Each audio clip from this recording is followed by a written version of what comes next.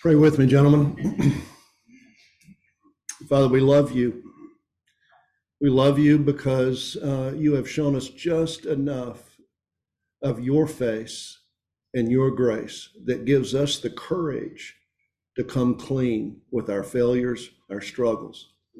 Thank you for my brother. Thank you for his love for you. And I thank you for his struggle that he offers to us this morning. And Lord, me too. Me too. We all too. We know, Lord, that we stand before you as broken men, and that it's in our brokenness that your grace covers us like a tsunami.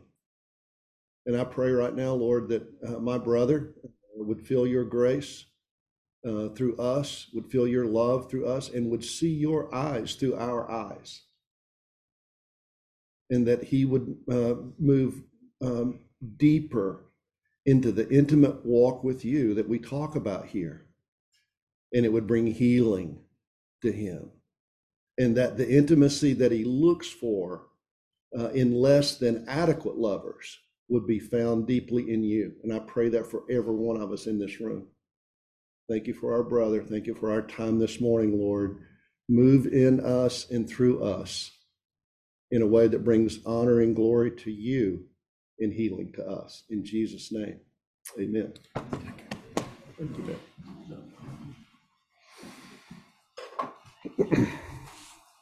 Thank you, Joe. Morning, gentlemen. It is good to be back with you. I'm grateful for my brother, Ron, for pinch hitting at the last minute. You know, it's kind of like you're in the middle of the ninth inning and somebody looks over and says, grab a bat. And Ron jumped in. I have to acknowledge that I was taking directions from a bunch of women, and dude, that'll kind of get you in a crazy place. You know, I was trying to see clients on Wednesday, and excuse me, my phone was blowing up, and you know, you got to get here, you got to get here, you got to get here, and you know, I'm doing the best I can to try to stay focused on the people that have come for help. That think that I care about them, trying to actually execute that, and listen to a bunch of women on my phone. So you know how that goes. And so I pulled the plug to get on the road, and it was a crazy travel day. So grateful for my birthday weekend in Dallas with the sorority house. So thank you, Ron. Guys, I'm again. I thank Joe for your honesty and openness, and guys, that's what this thing is about. That's what it's about. There's not a man in this room, unless you're lying, that cannot understand and appreciate and respect Joe's struggle. And I wish that deer camp could break out in this room right now, and we'd just build a fire and sit in the circle and allow God's grace and his love to flood us. And that's what this is about. We've been doing this now for 14 years in this room, been doing deer camp for going on 21 years, 21 years. And it never gets old. We had fish camp down in Fairhope weekend before last. Didn't get a chance to mention that to you. And, you know, just one question. I mean, the guys who have been to deer camp and fish camp will understand this. We're going through the guidelines on Friday night like we always do. He's a new guy. And he asked the question, I mean, he's in a world of hurt, And he has come there with very little understanding of even what he's come to, because he had just been invited to come to Friday morning. That morning, showed up at our men's group on Friday morning, reel to reel, never even heard of fish camp. And the guy who brought him to the Friday morning deal said, well, you need to go to fish camp. And so, you know, 7 hours later, he's at fish camp. And we're going through the guidelines, and he, I can't remember exactly how he framed the question, but it was basically, you know, my world is chaotic. I'm in a world of hurt. what am I going to do? What's the answer? And now one of the alumni looks at him and says, community, seeing God's grace in community. And the guy looked at him and says, that's all you got? That's it? And the guy says, yeah, that's it. So he goes through the whole weekend. It's a powerful weekend. Sunday morning, we're sitting in the circle, as we always do, just sharing openly. And the guy speaks up with tears in his eyes. And he says, I get it now. It's community. Seeing the eyes of Jesus through men in this circle, and my life has changed. That's what he shared. Guys, it never gets old because it's real. It's real. I've seen it, I've tasted it, I've hugged it, and I've touched it. The image of Jesus through men in this room. It is a powerful, powerful expression of the grace of God. So this morning, I want to offer you a song. I love Zach Williams. This can't be original with me. It feels like it's original, but I've been deceived before thinking I had an original thought. But Zach Williams has got to be the Christian's Chris Stapleton, right? I love Zach Williams. And this song I want to offer you this morning, look at the words there on the back of your notes. Less like me. I want to be who God created me to be rather than the me that I've been living out. Follow the words. I'll just read just a little bit of this. Oh, I have days I lose the fight, try my best, but just don't get it right. Where I talk a talk that I don't walk and miss the moments right before my eyes. Somebody with a hurt that I could have helped, somebody with a hand that I could have held. When I just can't see past myself, Lord, help me be a little more like mercy, a little more like grace, a little more like kindness, goodness, love, and faith, a little more like patience, a little more like peace, a little more like Jesus, a little less like me. And I would just add the me that is the false self, not the me that is the real self. So I would just kind of tweak those words. Make sure you understand that God doesn't want you to be any less than who he created you to be, your real self, not your false self. May you hear the voice of God.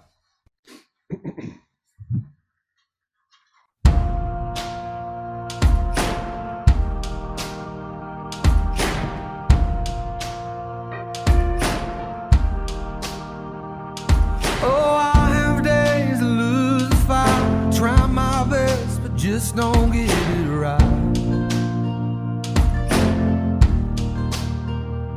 Where I talk a talk that I don't walk and miss the moments right before my eyes.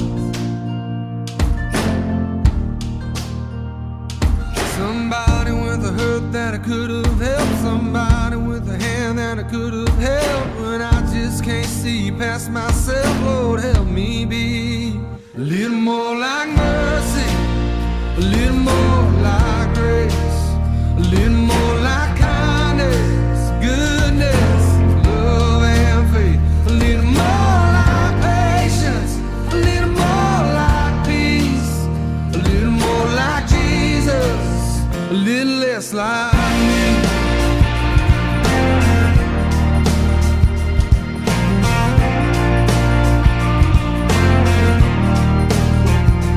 Yeah, there's no denying I have changed. I've been saved from who I used to be. But even at my best, I must confess I still need help to see the way you see. Somebody with a hurt that I could have helped, somebody with a hand that I could have held. When I just can't see past myself, Lord, help me be a little more like mercy, a little more like grace, a little more like kindness.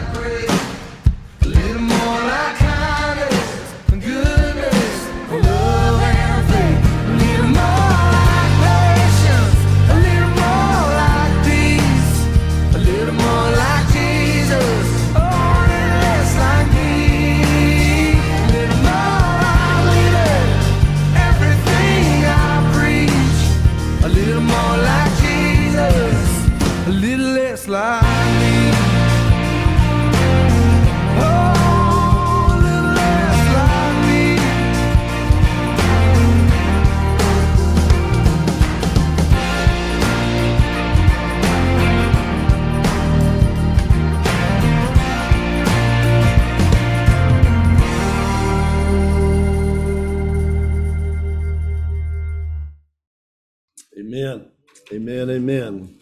Less like the bull, less like the chameleon, less like the turtle, more like the lion. Be the lion. Be on the alert. Stand firm in your faith. Act like men. Be strong. Words from 1 Corinthians 16:13. Follow with me as we read our introductory paragraph. The power of relationship to restore and renovate us. Isaiah 58:12. You'll use the old rubble of past lives to build anew. Rebuild the foundations from out of your past. You'll be known as those who can fix anything, restore old ruins, rebuild and renovate, make the community livable again. Restoration of our soul comes when we begin our relationship with God through his Son, Jesus. Restoration of our heart and mind continues because of this secure, attached relationship. It's not about your behavior. It's about your connection. So much Christian teaching tends to focus on right beliefs and right choices as the key to personal growth. But biblical evidence and modern brain science show that our character is shaped more by whom we love than what we believe. Love changes everything. The book of Isaiah will help us see how the promise of salvation would come through the Messiah. But in addition to bringing pardon for sin, intimate relationship with Jesus renovates us wholly, mind, will, and emotion. Changed forever. This study is about showing how we can train our brains to relate to God based on a joyful, mutual connection with Jesus, which will lead to emotional, relational, and spiritual maturity. So this morning, I'm going to give you the transformation puzzle. Give you the pieces of the puzzle. Now, there's two puzzles here that we're going to look at. One puzzle has three pieces. It's like that kindergarten puzzle, you know? 3 pieces. Put it together, okay? So everybody's got a chance to put the puzzle together. And then the other puzzle that we're going to look at has 19 pieces. That's a little more complicated. The pieces get a little smaller. Lots of moving parts. So before we get into the puzzle, pick up your pen. Let's go to work. Let's engage. I have 3 questions for you. First question, again, keeping in mind that this whole series is about transformation. It's about change. It's about renovation, being restored to what God intended. So here's my question. What is holding you back in your journey toward wholeness? What would you say is holding you back? Fear. What is holding you back? Now, I want to tease that out just a little bit. Continue to write and just, what comes to your mind, what God brings to your mind, put it on paper. That's how this works. But just to give you a little more structure to that question, I would say there's 3 things that you need to consider in terms of your journey toward becoming whole. Number 1, what skills do you need? And that's the how. What skills? How do I do that? How do I love? How do I forgive? How? So what skills? So you might start to consider. And again, obviously you don't know what you don't know, but you know how you find out what you don't know? You ask somebody that loves you and cares about you. How about your wife? Again, don't ask the question if you don't want to know the answer. Got any other recommendations? Well said. Yeah, that's right. Is there another thought on that? Right, Steve? That's great. Well said. Second piece of that puzzle is intimacy, and I'd call that the what. What is intimacy? Somehow, if I'm going to get toward wholeness, I've got to embrace intimacy. Intimacy, into you see, into us see. So that's the what.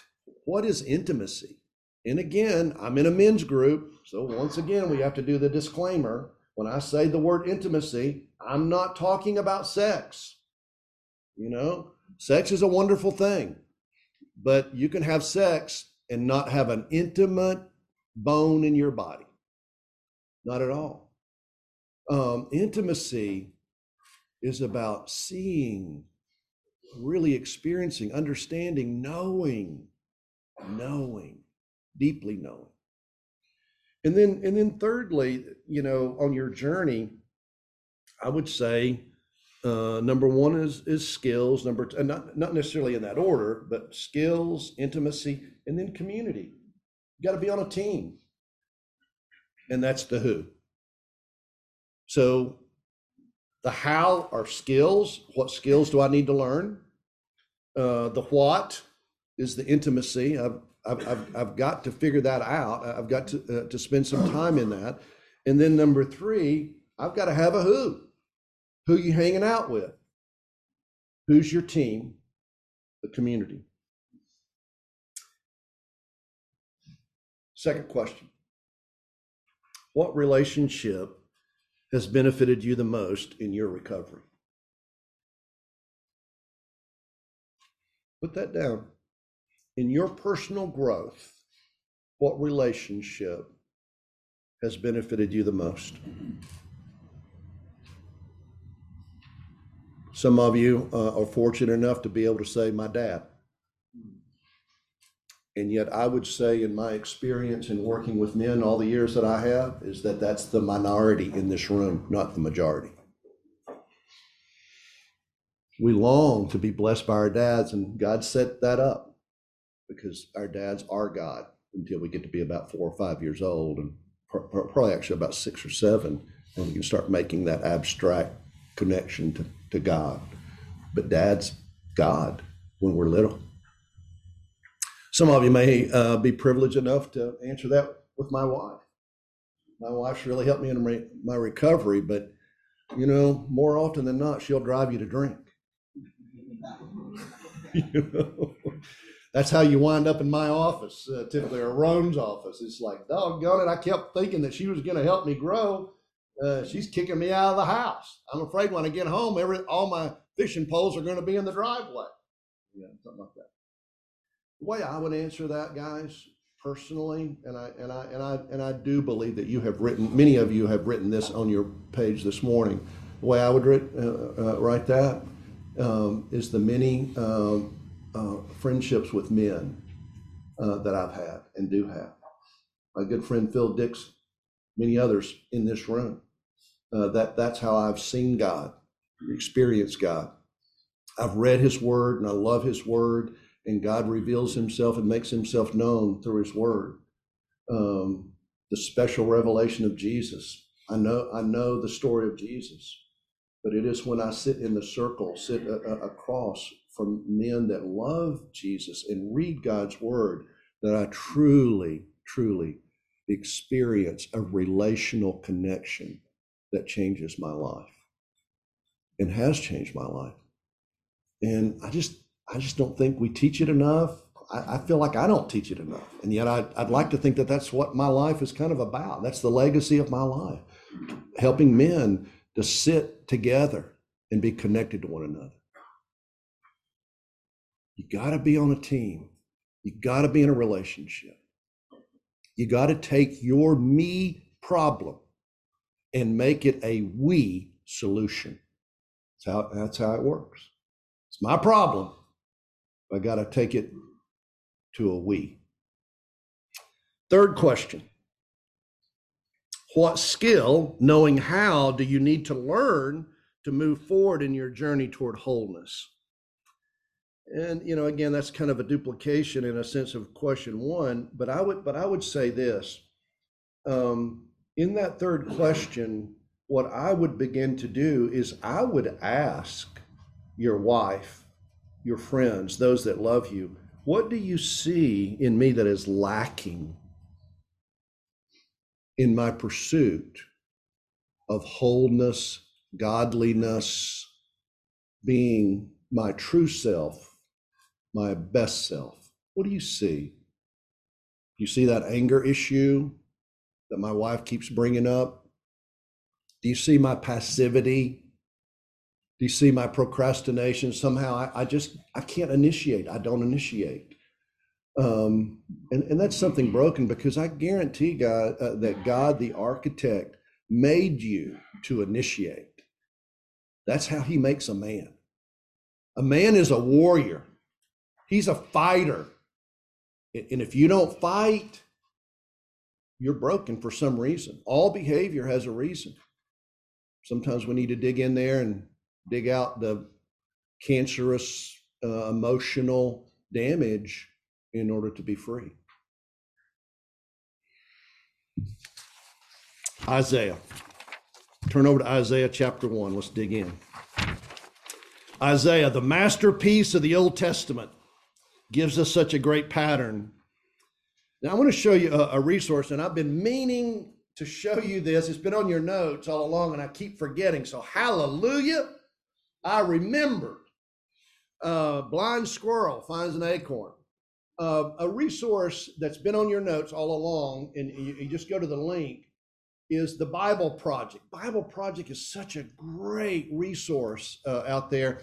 And I want Jeff just to show, this is like 8 or 9 minutes. I just want Jeff to show just a couple of minutes. And this will give you an overview of chapters 1 through 39 of Isaiah. Watch this, the Bible Project, Isaiah. The book of the prophet Isaiah.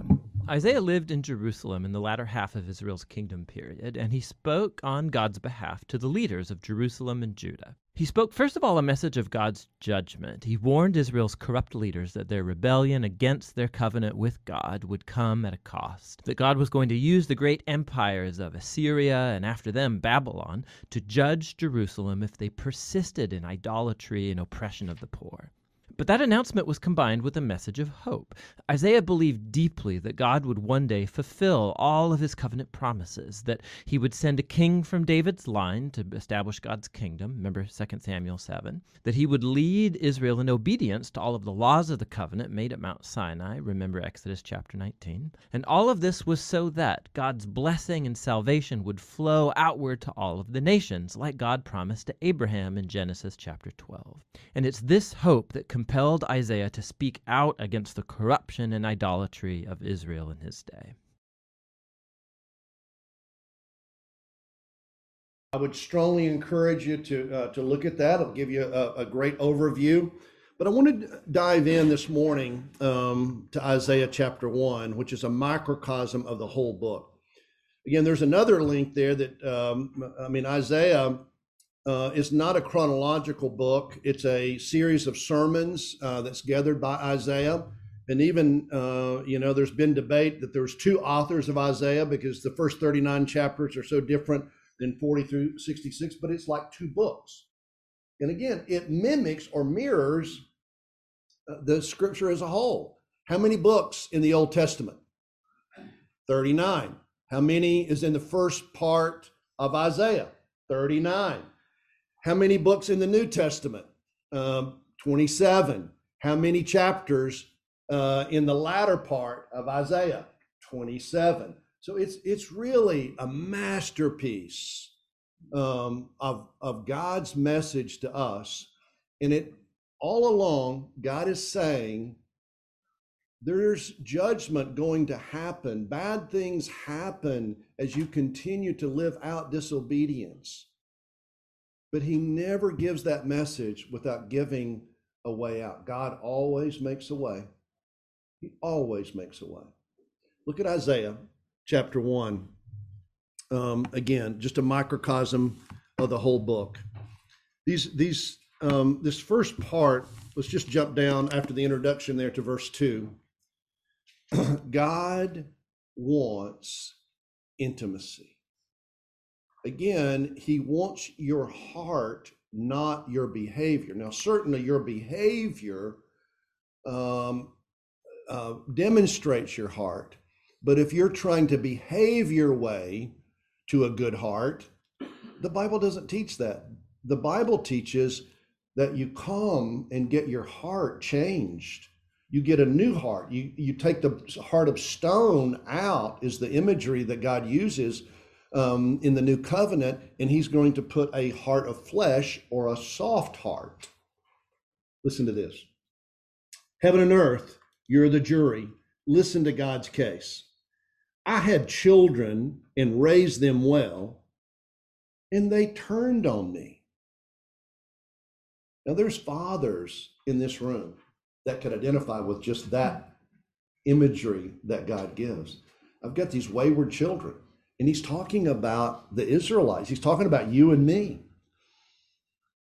The ox knows who's boss. The mule knows the hand that feeds him, but not Israel. The implication is they're stupid.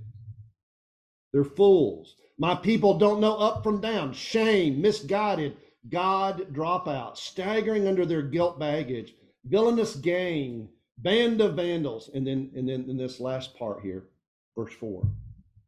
My people have walked out on me, their God, turned their backs on the Holy of Israel, walked off, and never looked back. Guys, there is one pain that I believe in all the universe is greater than any other pain. You know what that is? In my mind, it's betrayal. I see it in my office. It's so tragic. A wife, a husband has given their heart to another, and then they're betrayed, an affair, acting out. And that's what God's saying. I mean, in Jeremiah, God uses language like, you guys are whores. You've given yourself away. But what God continues to ask for us every day, and he's asking from the Israelites, is change. And what change is about is repentance. It's like, I'm headed east, I need to go west. I was headed north, I need to go south.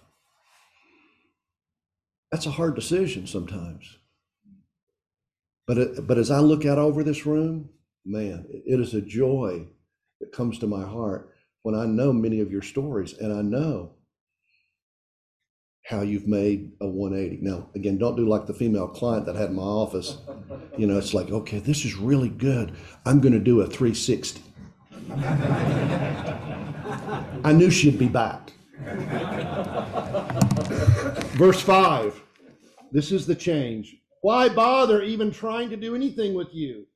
When you just keep to your bullheaded ways, you keep beating your heads against brick walls, everything within you protests against you. From the bottom of your feet to the top of your head, nothing's working right.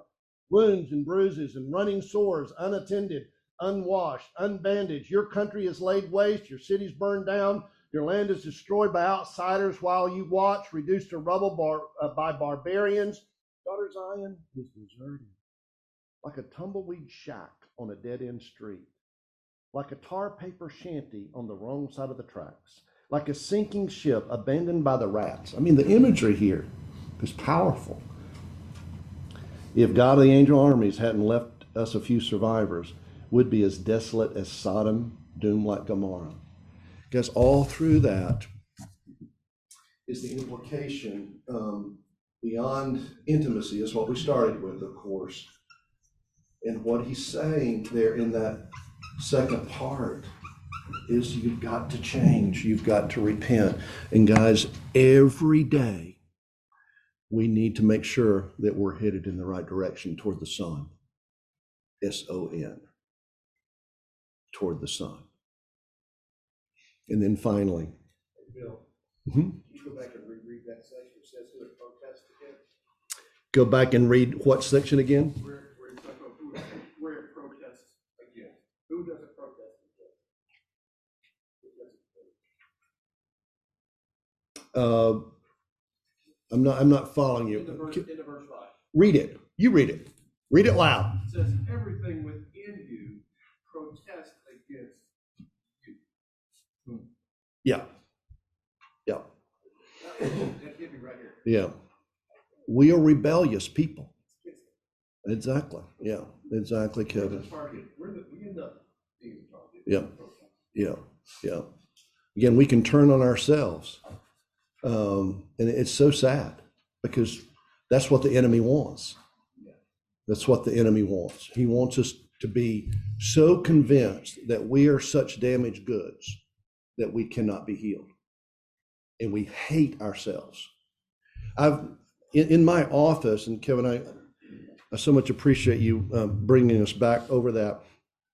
Where I see that in my office is when people are in trauma and they will have a trigger and they will go into traumatic chaos, and they will, I mean, it's like demon possession, you know, they will be yelling, I hate you. And I mean, it's venomous. I've had that directed at me.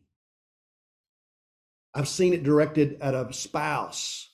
And it's just like, it is such evil that is in this person because of the hurt, the shame, and the betrayal that they're experiencing.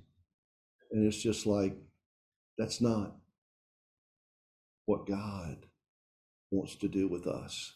He wants to heal that, to restore that, to bring us into an intimate relationship. So this is the final part. And this final part is again, as it's a microcosm of the whole book, what God keeps pointing us toward in the midst of his judgment or his calling us out of our failures is, I'm looking for your heart. Now, this language here is so incredible. We need to remember this. Verse 10, listen to my message, you Sodom school leaders. Receive God's revelation, you Gomorrah school people. Why this frenzy of sacrifices? I would call that do-gooders. Why you do-gooders? God's asking, don't you think I've had my fill of burnt sacrifices, rams, and plump grain-fed calves? Don't you think I've had my fill of blood from bulls, lambs, and goats? When you come before me, whoever gave you the idea of acting like this, running here and there, doing this and that, all this sheer commotion in the place provided for worship, I'm not interested. It's all for show. Now listen to this, verse 13. Quit your worship charades. I can't stand your trivial religious games, monthly conferences, weekly Sabbaths, special meetings. I can't stand one more. Meetings for this, meetings for that. I hate them. You've worn me out. I'm sick of your religion, while you go right on sinning. When you put on your next prayer performance, I'll be looking the other way. Guys, he just wants us to bow the knee. He wants an intimate relationship. He wants our heart. It's like what my wife says to me, you know, I'm not interested in you just out there working hard. And I don't know who you are. I don't feel your presence. And it's so hard when my wife says that to me. And she said that to me. She wants me. And that's what God says. No matter how long or loud or often you pray, I will not be listening. And do you know why? Because you've been tearing people to pieces and your hands are bloody. You treat one another crazily. Go home, wash up, clean up your act, sweep your lives clean of evil doings so I don't have to look at them any longer. Say no to wrong, learn to do good, work for justice, help the down and out, stand up for the blameless, go to bat for the defenseless. And then once again is the hope. As there's finger pointing on God's part and judgment, he brings to hope. Now listen to this. God always makes a way. Now, he can be really harsh. He can put that finger in our chest and say, But then he says this beautifully. Come, sit down. Let's argue this out. This is God's message. If your sins are blood red, they'll be snow white. If they're red like crimson, they'll be like wool. If you'll willingly obey, you'll feast like kings. But if you're willful and stubborn, you'll die like dogs. That's right. God says so. God always makes a way. He can be harsh. He's a jealous lover. He ain't sharing his glory with anybody. But he's gracious, and forgiving.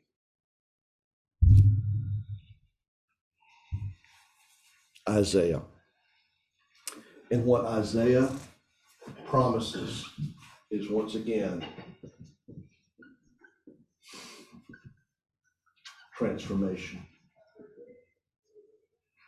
And there's three big pieces to this puzzle. There's skills, brain skills,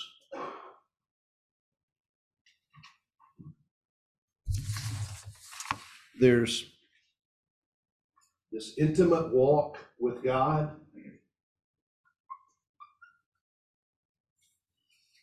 and then number three is community or being on a team.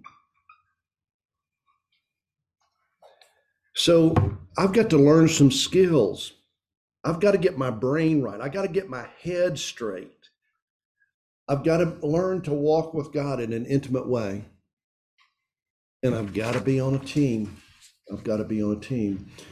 Now, there on your page are 19 small pieces of this puzzle. And there's a resource there that's on your handout that comes from Thrive Ministries. And they have researched what are 19 relational brain skills that must be learned.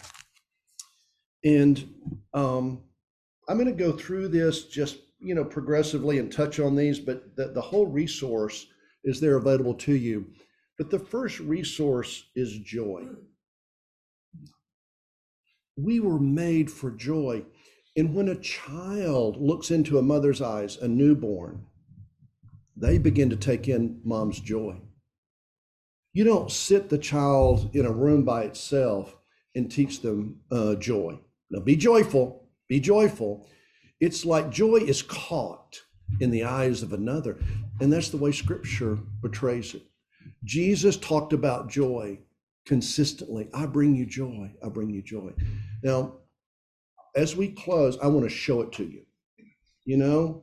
I believe that joy is better understood by seeing it than trying to explain it. You're going to see joy right here. Everybody loves the movie Patch Adams. Watch this. This is joy.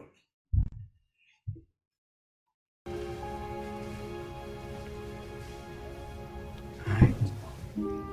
Hi, What's your name? Cameron. Hi, Cameron. I'm Patch.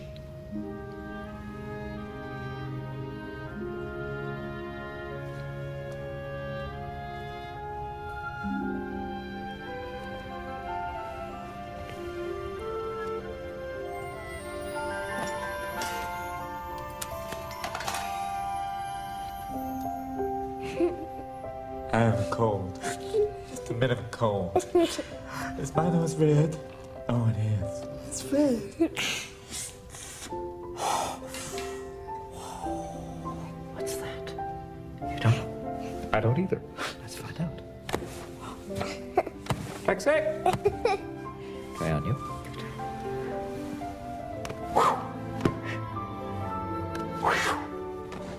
It's working very well.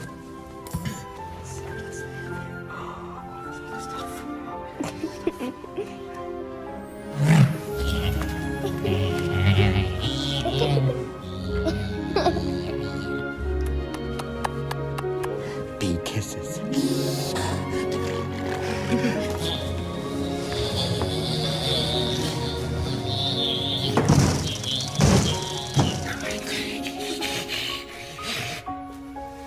Hi.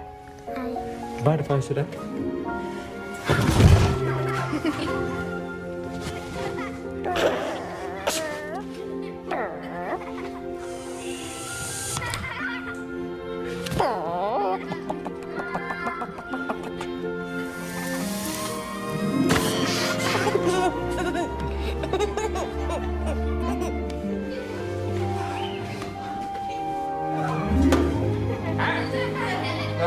Hello, McNeil. Hello.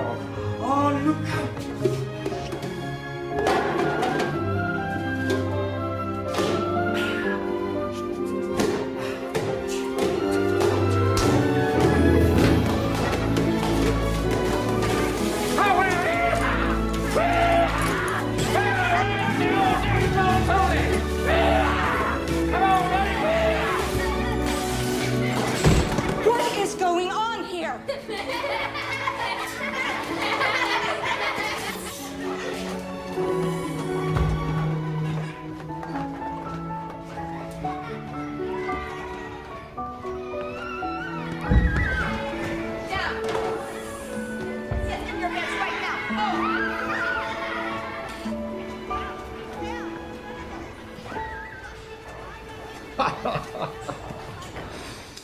Oh, nothing like a Pharisee showing up in the hospital ward.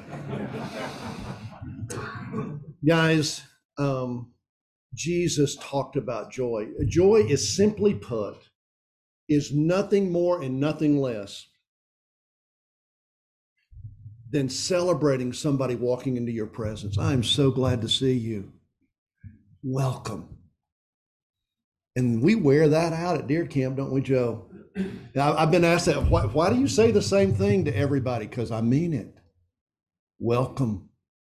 And nobody doesn't like hearing it. Now, it may sound crazy that we say it to everybody, but when it's said to you, I guarantee there's a spark in your heart. Listen to what Jesus says in John 15. I've told you these things for a purpose, that my joy might be your joy, and your joy wholly mature. This is my command. Love one another the way I loved you. This is the very best way to love. Put your life on the line for your friends. You are my friends when you do these things. I command you. I'm no longer calling you servants, because servants don't understand what their master is thinking and planning. No, I've named you friends because I've let you in on everything I've heard from the Father. I am so glad to see you. Guys, when you walk home tonight, when you walk into your house tonight, will you be joyful to see those that you see? Will they be joyful to see you? Or will you bring a sourness and a toxicity and a negativity into your house that is worse than toxic mold? Gentlemen, we have been called to be friends. We have been called and invited to be joyful. The most significant internal indicator of your being a Jesus follower is your consistent experience of joy. You think about that. Let's close in prayer. Father, I thank you. I thank you for welcoming us into this room this morning. I thank you for the power of your holy word, your presence moving in us this morning in a corporate training room. Lord, you have shown up. We believe you. We trust you. Make us your representatives, your vice regents of this incredible message, the gospel that you've given us. We love you and we thank you for our time this morning. In Jesus' name, amen.